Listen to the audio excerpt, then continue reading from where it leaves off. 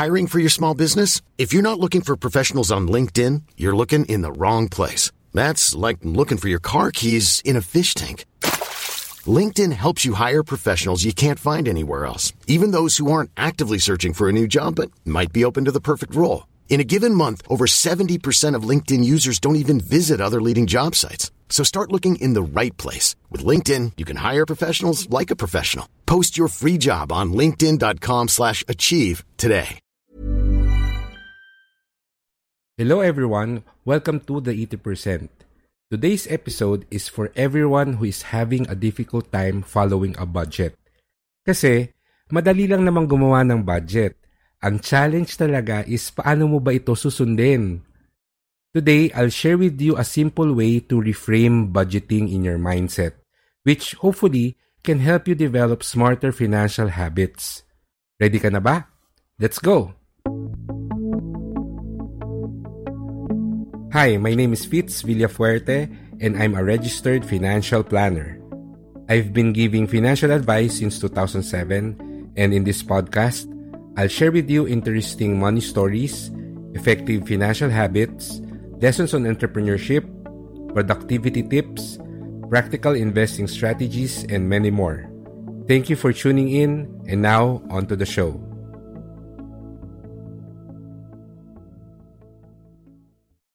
Diet. Kapag narinig mo yung salitang yan, ano ang pumapasok sa isip mo? Sa akin, kapag sinabing diet, yan yung babawasan mo ang kain mo or meron ka lang specific na pagkain na pwedeng kainin. Katulad ng keto diet, low carb diet yan, so bawal ang rice. Kaya hindi sa akin pwede yan kasi of course kanin is life, lalo na kapag masarap ang ulam. A few years ago, I stumbled upon this study by Professor Tracy Mann from the University of Minnesota, which claims that diets don't work because the moment that you start going on a diet, the temptation to eat becomes stronger. Well, it really has something to do with our psychology and our emotions. Kapag naririnig kasi natin yung salitang diet, nagkakaroon tayo ng negative impression na magpapakagutom ka or ide-deprive mo ang sarili mo sa mga masasarap na pagkain. Kaya ayun, kapag nagda-diet ka at nakakakita ka ng pagkain, parang bigla kang nagugutom. Unfortunately, we have the same reaction when we hear the word budget. Kapag naririnig mo ang salitang budget, ikaw, anong pumapasok sa isip mo? For most people, the word budget brings out that negative emotion na they need to control their expenses. Kung sa diet ay magpapakagutom ka, ang pagbabudget naman ay magtitipid ka sa paggastos. Kung sa diet ay dinedeprive mo ang sarili mo sa mga pagkain na masasarap pero bawal, sa pagbabudget naman parang dinedeprive mo naman ang sarili mo sa pagsha-shopping or paggasto sa mga bagay na gusto mo namang bilhin. And these are some of the reasons why it's hard to follow a budget, well, psychologically speaking. Furthermore, there are other people who immediately think about numbers when they hear the word budget, which of course, nakakatakot kung hindi mo naman gusto ang math.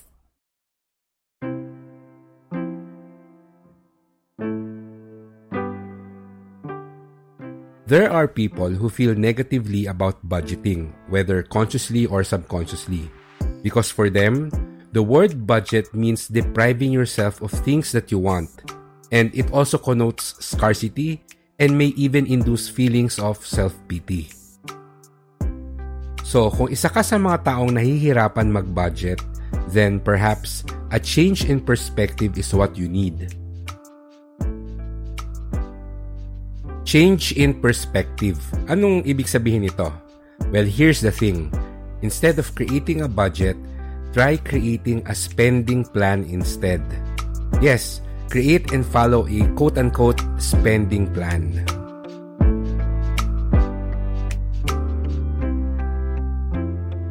Spending plan, hindi ba pareho lang yon sa budget? Well, they may look the same at first, but they have a subtle but important difference. Kapag sinabi mo kasing budget, you are limited to the money that you have, and a budget means you have to determine how to spend it wisely.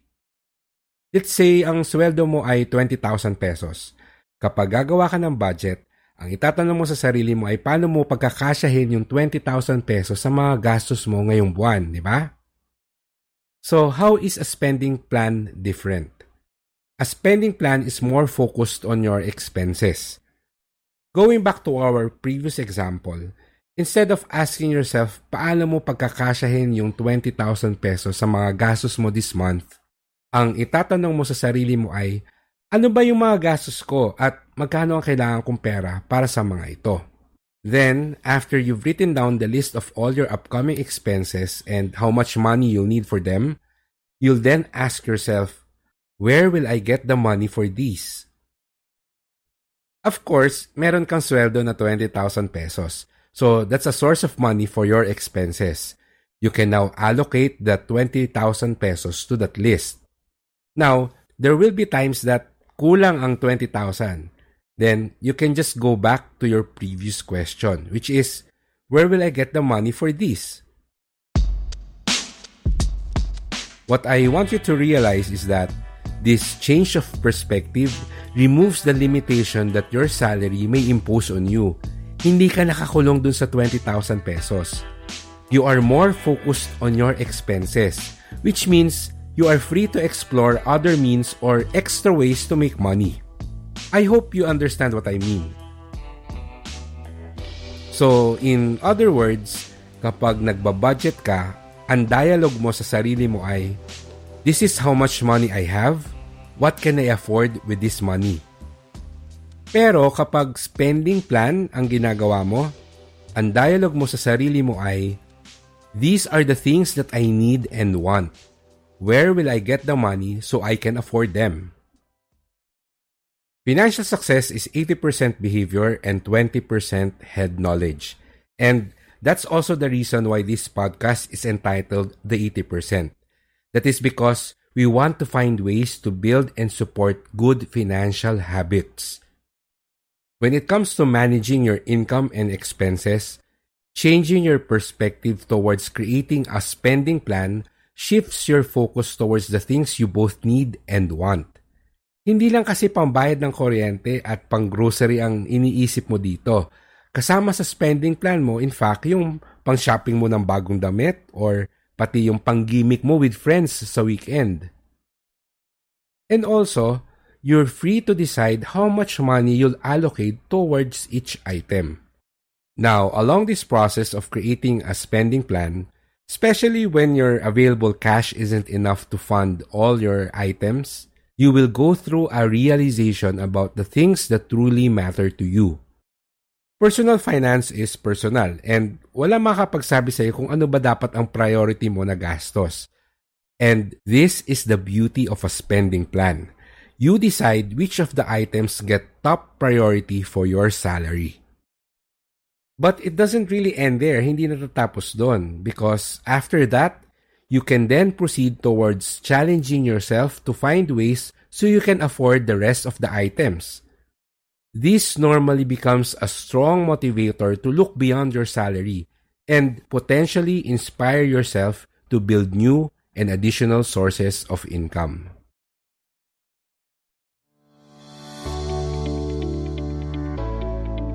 Hello everyone, let's take a quick break from the episode because I want to tell you about a free financial coaching video that you can watch online. It's called The Secret to Saving and Building Your Future, and it's presented to you by the IMG Wealth Academy.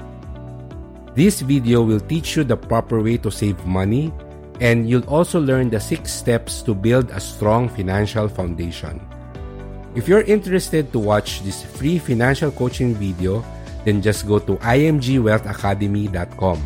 Again, that's imgwealthacademy.com.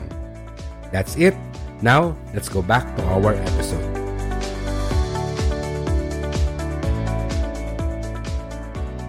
Now that you have your spending plan, what can you do to optimize it? Well, the first thing you should do is to check how accurate your estimates are by tracking your actual spending.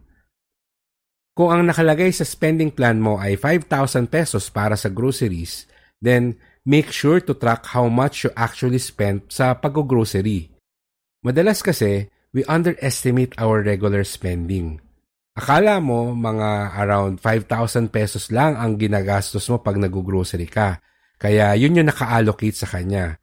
Pero yung pala, kapag tinrack mo yung expenses mo, tiningnan mo yung mga resibo mo sa grocery, 6,000 pesos pala yon. So, mali yung allocation mo doon. Make it a habit to keep receipts and billing statements para mas madali matrack at later on, makalculate ang total na gastos mo. Then, be sure to check and update your spending plan at least once a week. Moreover, it's important to keep in mind that it will take a few months before this becomes effortless. Mahirap talaga siya sa umpisa, nakakalito, nakakatamad, and it's normal to feel frustrated at times.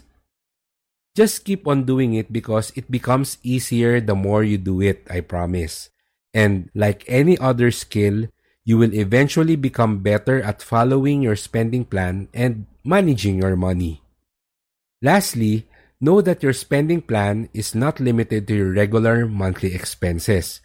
You can also include your annual expenses and even your financial goals in this list. In fact, I encourage you to do so. For example, yung tuition ng anak mo sa school, even if it's still several months away, you can already put it in your spending plan and start putting funds into it. Or what if gusto mong bumili ng bagong phone next year? Pwede mo na rin siyang ilagay sa spending plan mo at mag-isip ng paraan para maipon mo yung target amount mo para sa kanya. Or let's say, balak mong bumili ng bagong kotse 5 years from now at magpagawa ng dream home mo 10 years into the future. Ilagay mo na rin yon doon sa spending plan mo. Because every time you check your spending plan, you will be reminded of the reasons why you need to save and invest your money today. You will be reminded na hindi ka lang nagsisave at nag-i-invest para magkaroon ng maraming pera. Hindi ka lang nagtatrabaho para tustusan yung pangangailangan mo ngayon. You are actually finding ways to afford specific things that you want in the future. That you are working to make your dreams a reality.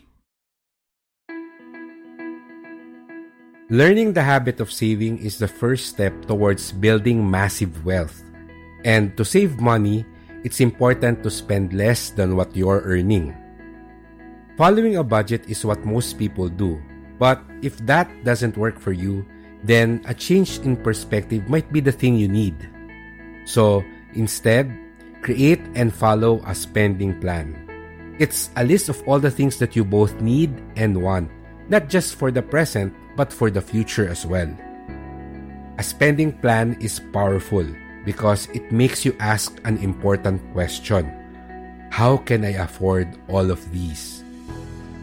And instead of being limited by your current income, your mindset expands, your eyes open, and perhaps this will inspire you to look for and discover income opportunities that may just be in front of you. Creating and following a spending plan is a skill. It's hard to do at first, but it's a skill that you can develop with patience and persistence. And I guarantee that when it becomes a habit, things will get easier and more exciting because you'll realize that every month and each paycheck you receive is an opportunity for you to achieve your financial goals and make your dreams a reality.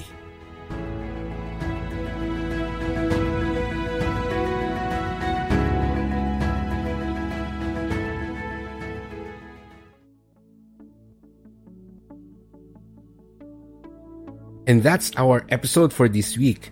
Maraming salamat sa pakikinig. If you'd like to read the show notes for this episode, then you can find it at bit.ly/the80%. If you still haven't done so, then please remember to follow or subscribe to the 80% podcast.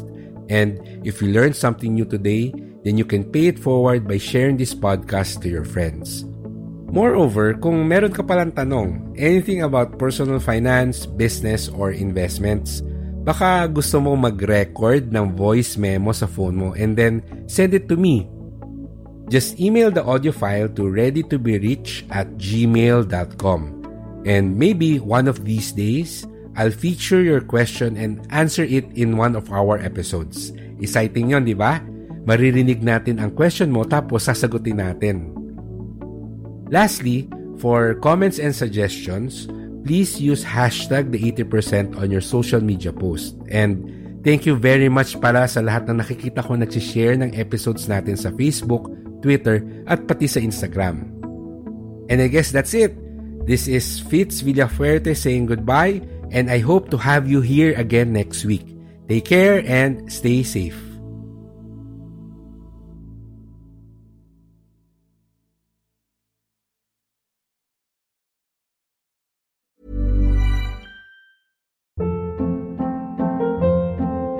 Hold up. What was that? Boring. No flavor. That was as bad as those leftovers you ate all week. Keke Palmer here, and it's time to say hello to something fresh and guilt-free. Hello Fresh. Jazz up dinner with pecan-crusted chicken or garlic butter shrimp scampi. Now that's music to my mouth. Hello Fresh. Let's get this dinner party started. Discover all the delicious possibilities at HelloFresh.com.